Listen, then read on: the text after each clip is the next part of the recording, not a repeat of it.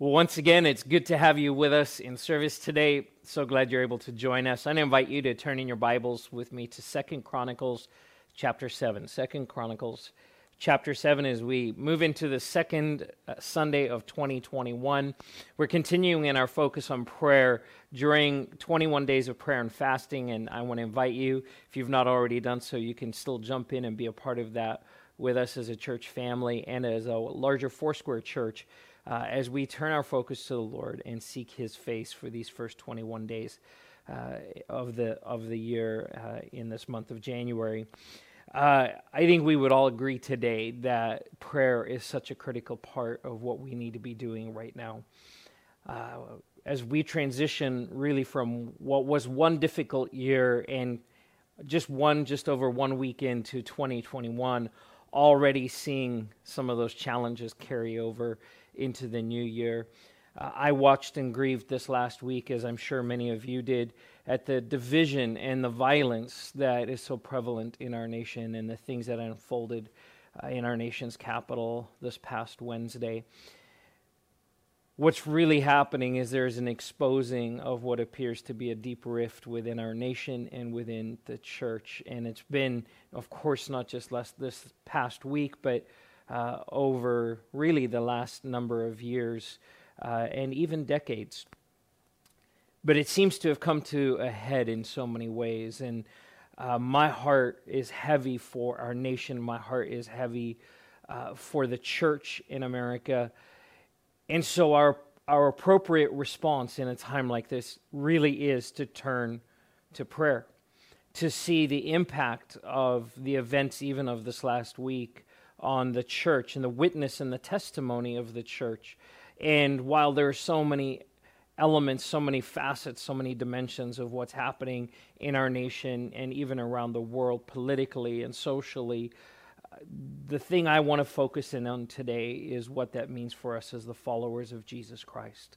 What does it mean to be the church in difficult and uncertain times, in times where division exists? And I've got to tell you today, this is nothing new.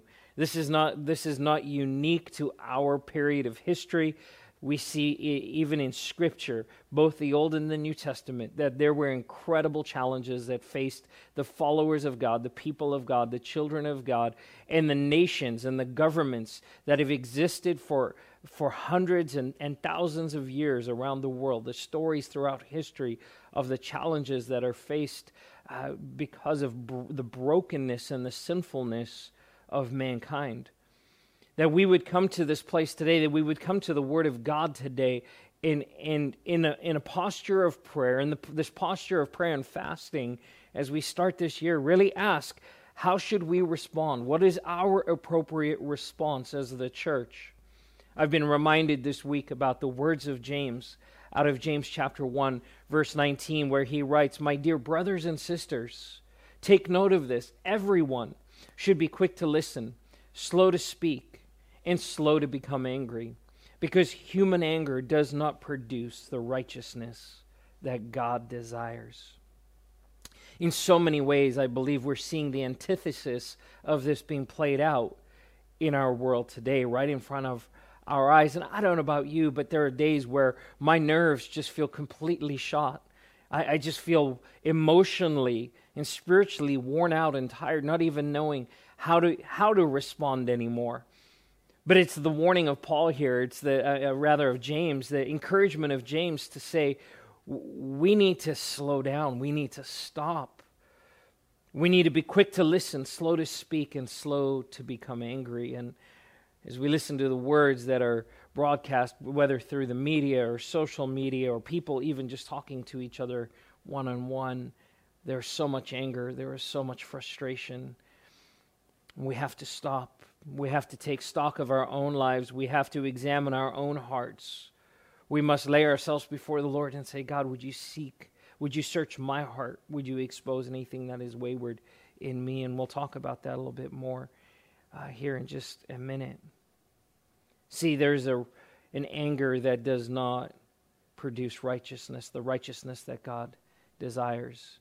There's arguments that are made about what Jesus became angry But there was something about Jesus' life in that he was fully aligned, completely aligned with the heart of God. Even as we talked about last week, that we need to be aligned in prayer with who God is, what his heart is. And Jesus was fully aligned. And so when it comes to issues of anger and frustration and how we respond to that, we have to pull back and examine our own hearts before the Lord and say, God, where do I stand? Where do I stand in this? In fact, I would encourage you this week, would you take time to read the book of James? Would you read this letter that James wrote to the church? It's a short book, but it is so chock full of wisdom for today. As James addresses the way that we talk to each other, the way we engage with each other as believers, as the church, and then how we engage with the world around us. In fact, I'll share some passages out of the book of James today for our message. But I believe that no matter where you stand politically, where your opinions lie and when your thoughts lie regarding what's happening in our nations, is this, that as believers, that this is a call to prayer and repentance for us. That we are called to pray and we are called to repent. And this is where we have to start. This is where we have to start. This is where that we have to take personal responsibility before the Lord for our own lives, for our own thinking. We have to pray and we have to repent. And so I want to share some thoughts out of Scripture today along those lines and create a framework for us, in fact, out of 2 Chronicles chapter 7, of what that looks like for the church to repent, to pray, to seek the face of the Lord in the midst of challenging and difficult times. So let's turn to 2 Chronicles chapter 7, and we'll read starting in verse 13. This is written, by the way, this is a word that came to Solomon after he had completed the construction of the temple. In fact, I'll start reading in verse 12. This is what the Lord says. The Lord appeared to Solomon at night and said, I have heard your prayer and have chosen this place for myself as a temple for sacrifices.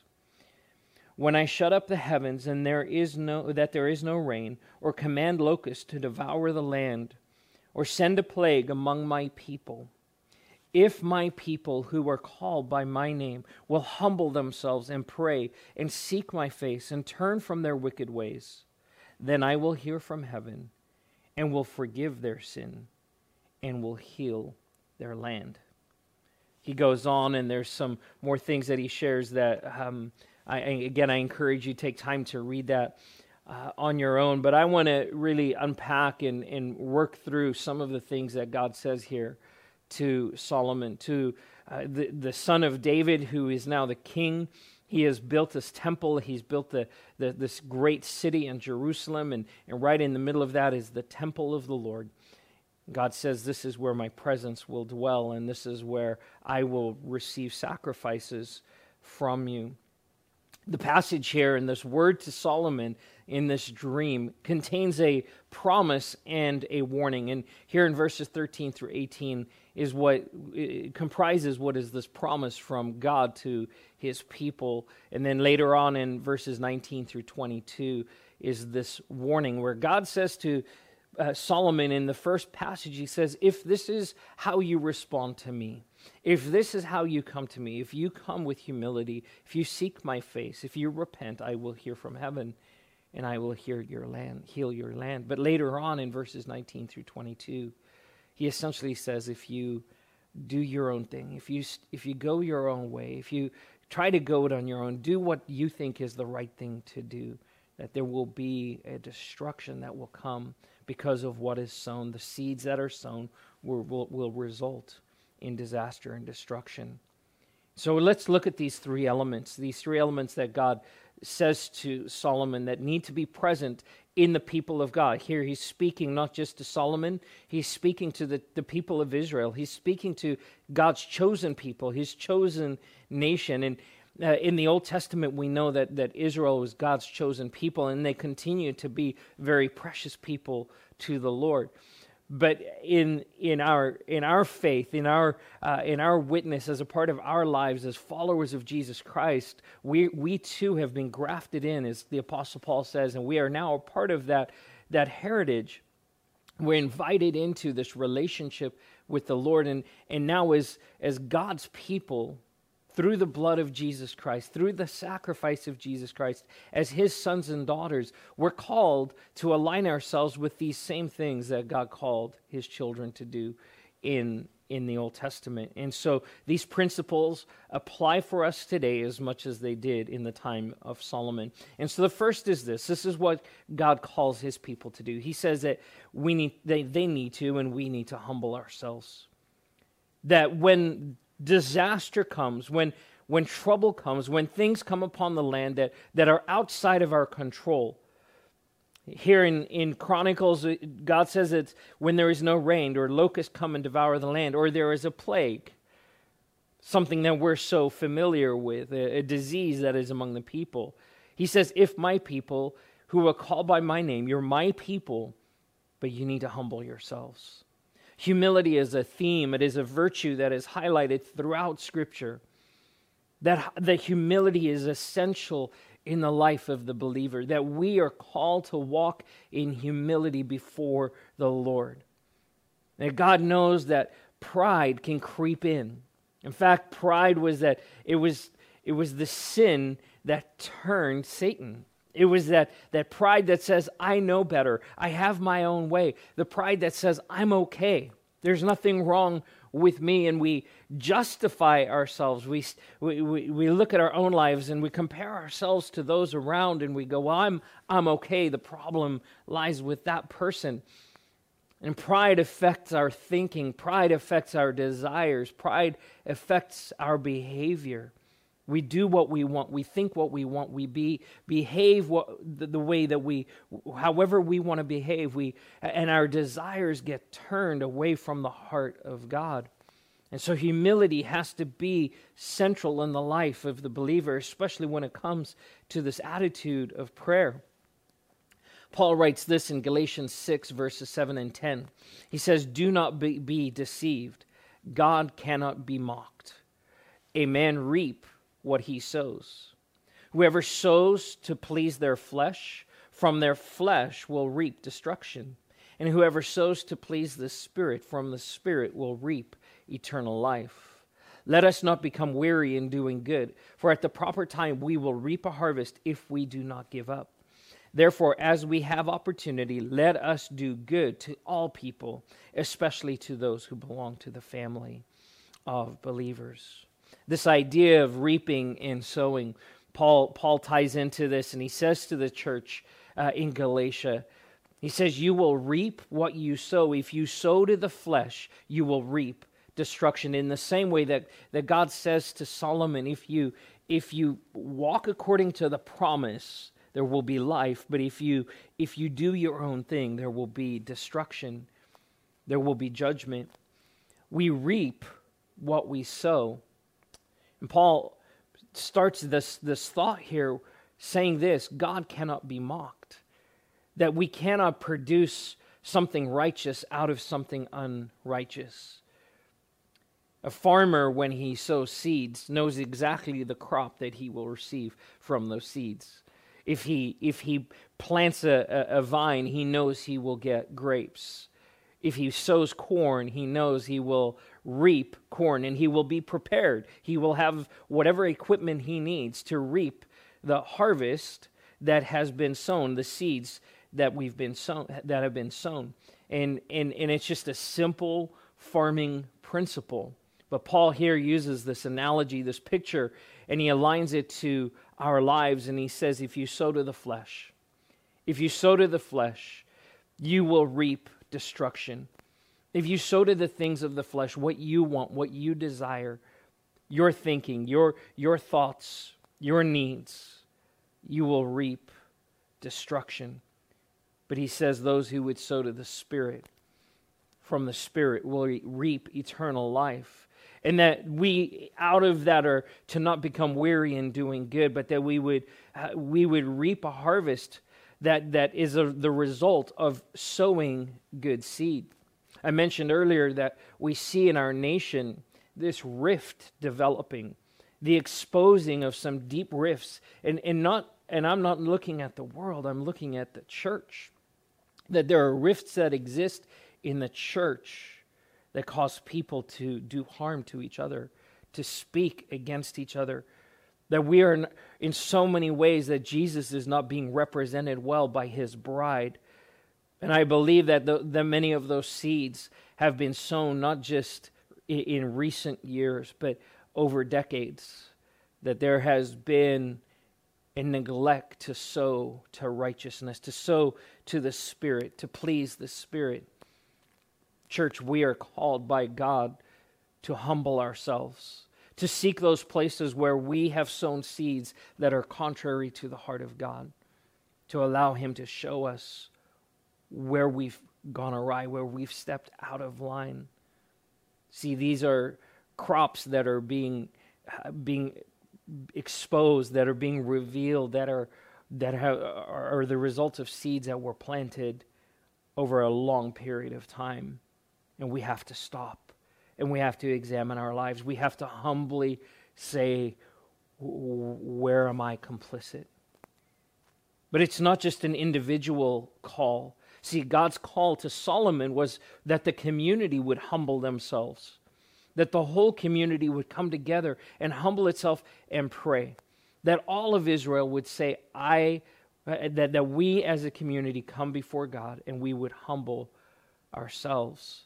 See, the pride of our flesh would say this: it's not my fault, that I don't have anything to do with, and you can fill in the blank, whatever is happening in the nation, in the world around you, that it's easy to go, well, it's not my fault, I'm removed from that, or I haven't contributed to that.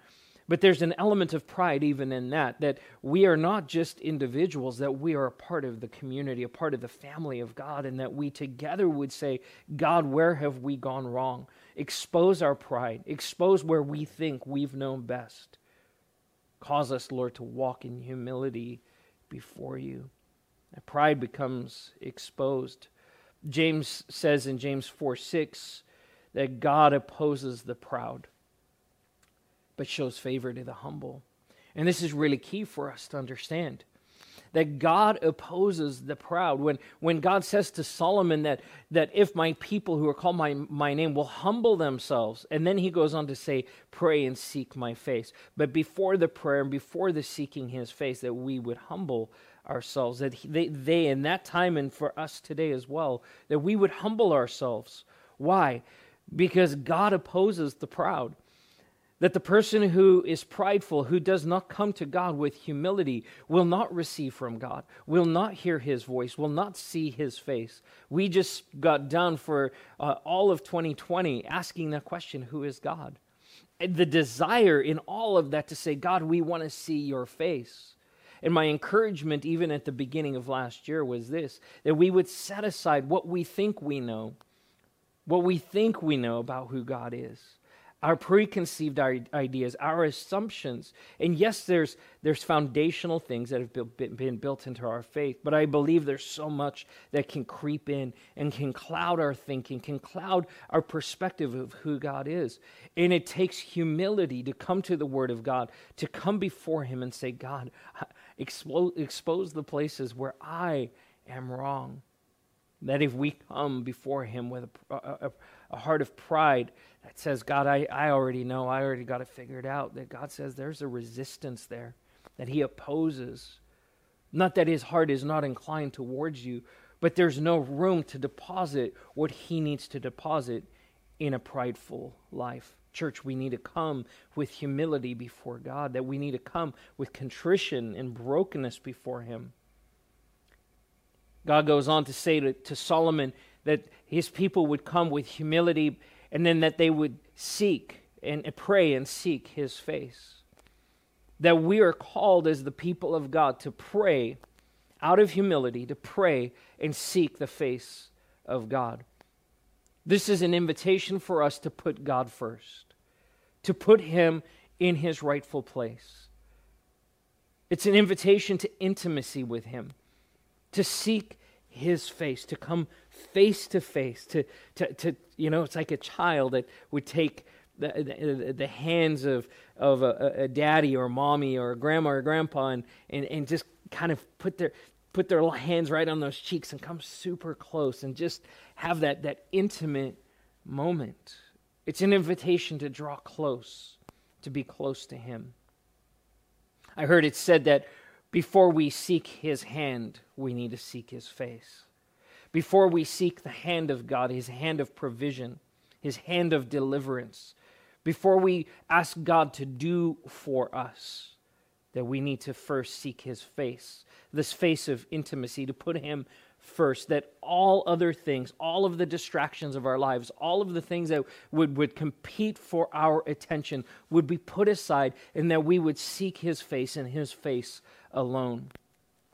Just this moment of absolute intimacy with God. There's an echo here of the Ten Commandments. In fact, it's a specific echo of the first three commandments as God gives these to the Israelites when they come out of Egypt, as he delivers them into the promised land, and he gives them these instructions, these laws, and these commandments. I want to read out of Exodus chapter 20, verses 1 through 7. This is what God invites the children of Israel into. He says, "And God spoke all these words, I am the Lord your God, who brought you out of Egypt, out of the land of slavery." And then he shares the first commandment, "You shall have no other gods before me." The second commandment, "You shall not make for yourself an image in the form of anything in heaven above, or in the earth beneath, or in the waters below. You shall not bow down to them or worship them. For I am the Lord your God. For I, the Lord your God, am a jealous God, punishing the children for the sin of the parents to the third and fourth generation of those who hate me, but showing love to 1,000 generations of those who love me and keep my commandments." And then the third commandment, "You shall not misuse the name of the Lord your God, for the Lord will not hold anyone guiltless who misuses his name." The first three commandments are all about how we view and how we put God in our lives. And they hold true for us today, that the Ten Commandments ring true for us. They're a call to us today as much as they were for the people of Israel. He says first the first commandment, he says that you would have no other gods before me. It's an interesting commandment in this, is that there is only one true God. Now, the God, the way that God is spelled there, that no other gods, it's a small g. It's not a deity. It's the things that we would put in a preeminent place before God in our lives. Things that we would treat like gods in our lives. And so the question is, what comes before God in your life, in my life? What are the things that we would say, this is more important, this holds more value, this is the thing that I go to first, this is the thing that takes up the most of my time, my energy, my finances? What is the thing that I have put in that place? God's call to us is this, that we would have no other gods. Because when other things take that place, we miss the opportunity for that intimacy and that closeness that he seeks.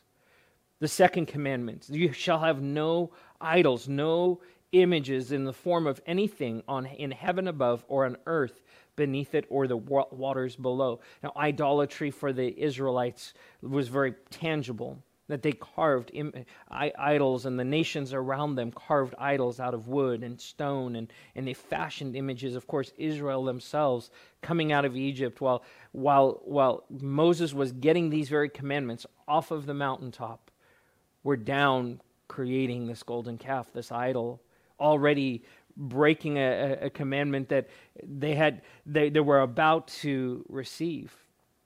This is all about trust. It's all about trust. Idolatry is about trust. What do or who do you put your trust in? God says that I need to come first in your life, and I need to be the one that you trust above all other things in your life. And there are so many things that can become idols to us. We might not have idols carved out of wood or stone or fashioned in the image of animals or people. But other things can become idols to us, can take that place of trust. Money, politics, relationships, and even religion, and on and on and on it would go. Things that we would put in the place of God that say, this is where I put my trust.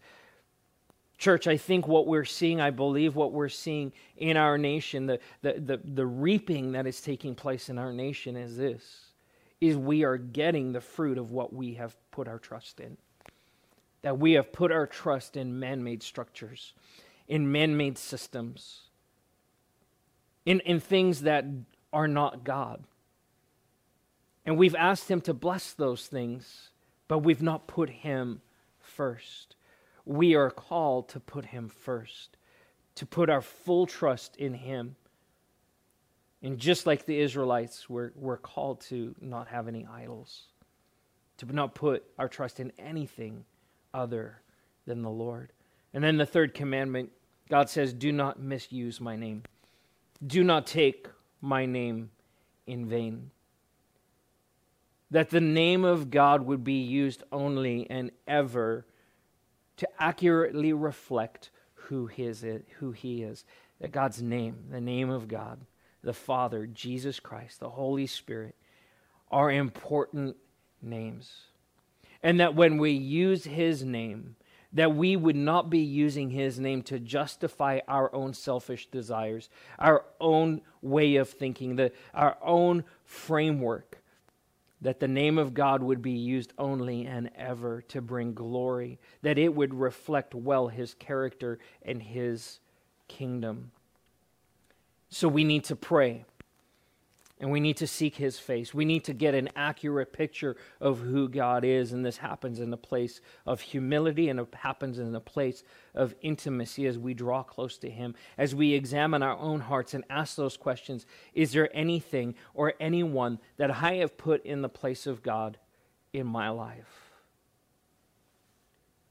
And then the final thing that he says to Solomon is this: after humility and prayer and seeking His face, is that we would repent, that we would turn from our wicked ways, that we would humbly seek the face of God, and in so doing, that our sin would be exposed, and as our sin is exposed, that we would fall on our faces before Him, that we would weep, and that we would repent, that we would turn from those wicked ways. See, when we gaze on the face of God, we will be exposed, we will be shown for who we really are. And God doesn't do this to shame us. He does it as an invitation of grace to be transformed in His presence. See, our appropriate response to humility and prayer in seeking His face and understanding who He is that we would only and ever repent. That there is no person on the face of this earth who is righteous enough that they do not need to daily, even moment by moment, repent before the Lord, inviting God to expose the sin and the deceit and the destruction that would so invade, that would so draw us away. Jesus says to us in John 10:10 that Satan comes only to steal and kill and destroy. Those are the only things he knows how to do, and he is at work in the world around us, seeking to steal, kill, and destroy. But Jesus says, I have come that you might have life and have it to the fullest. But that life is available to us when we repent, when we fall on our face before the Lord, when we cry out for mercy, when we ask Him to expose us and then do a new work in us. King David writes this in Psalm 51, verses 1 through 4. Have mercy on me, O God, according to your unfailing love, according to your great compassion, blot out my transgressions. Wash away all my iniquity and cleanse me from my sin, for I know my transgressions, and my sin is always before me. Against you, you only have I sinned, and done what is evil in your sight. So you are right in your verdict and justified when you judge.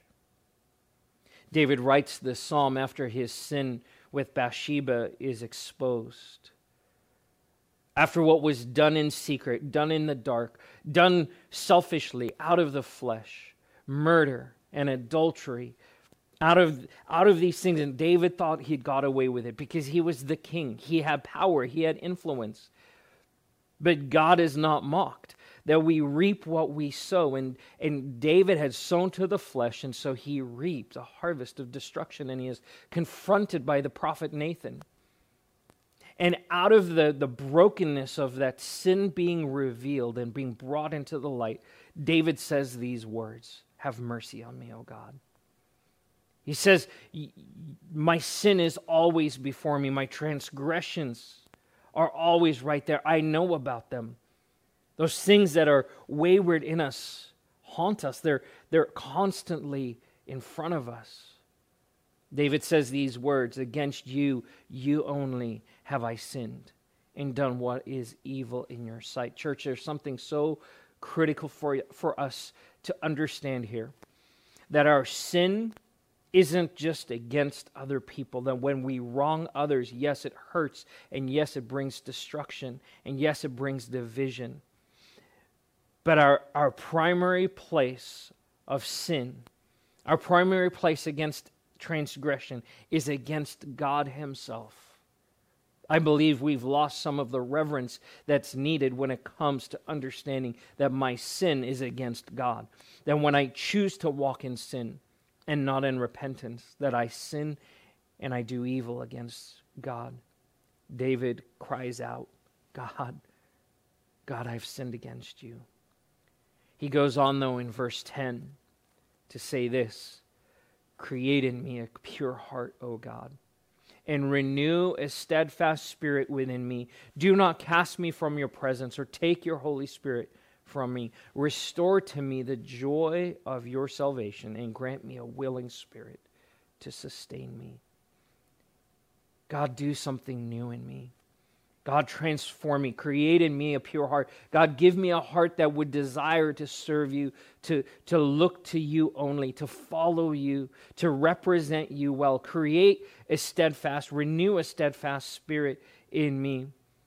Those three cries from David's heart: renew me, restore me, sustain me.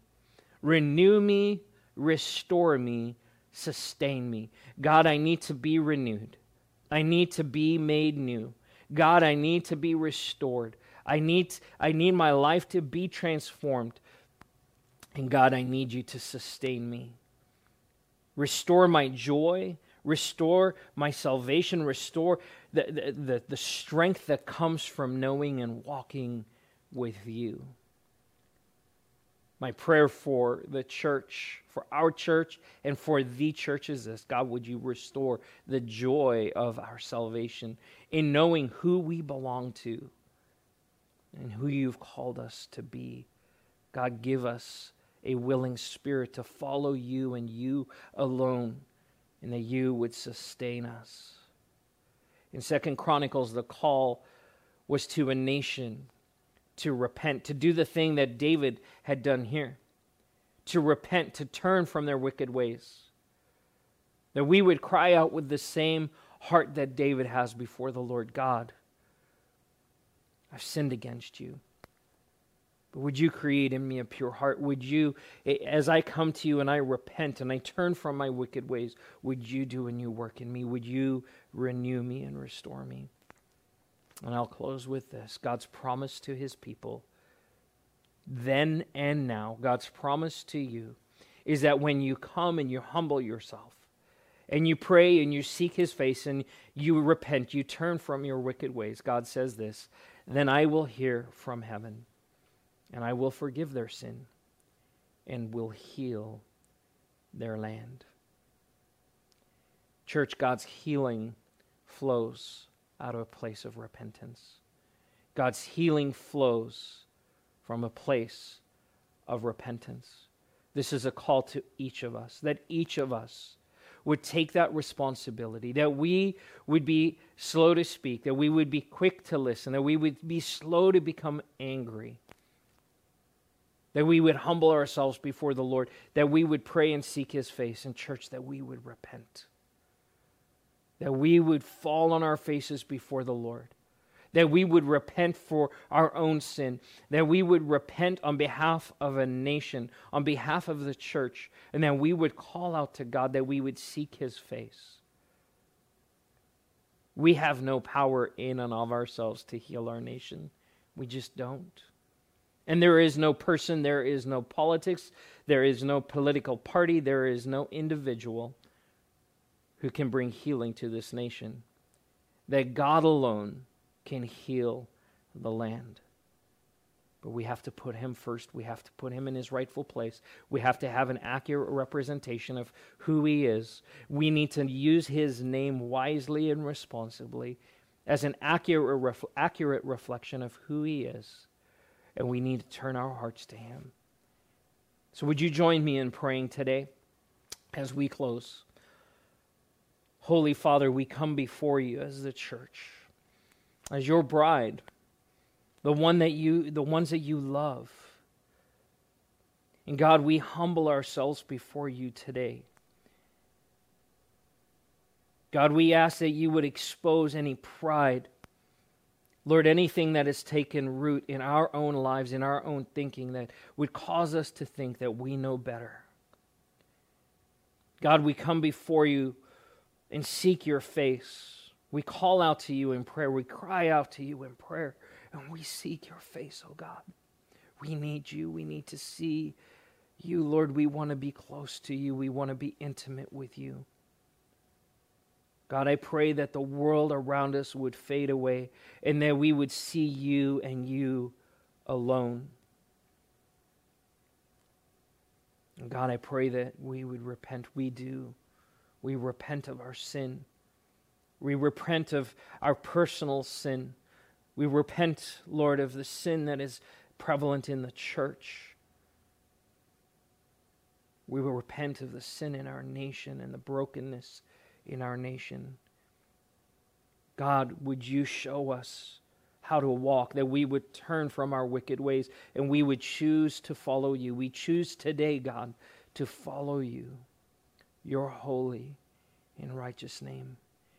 Father, would You heal our land? Would You heal our land by Your mighty hand? In Your precious name we pray, Lord Jesus. Amen. Church, as we continue to pray this week, I encourage you, would you get on your face before the Lord? Would you set aside that time?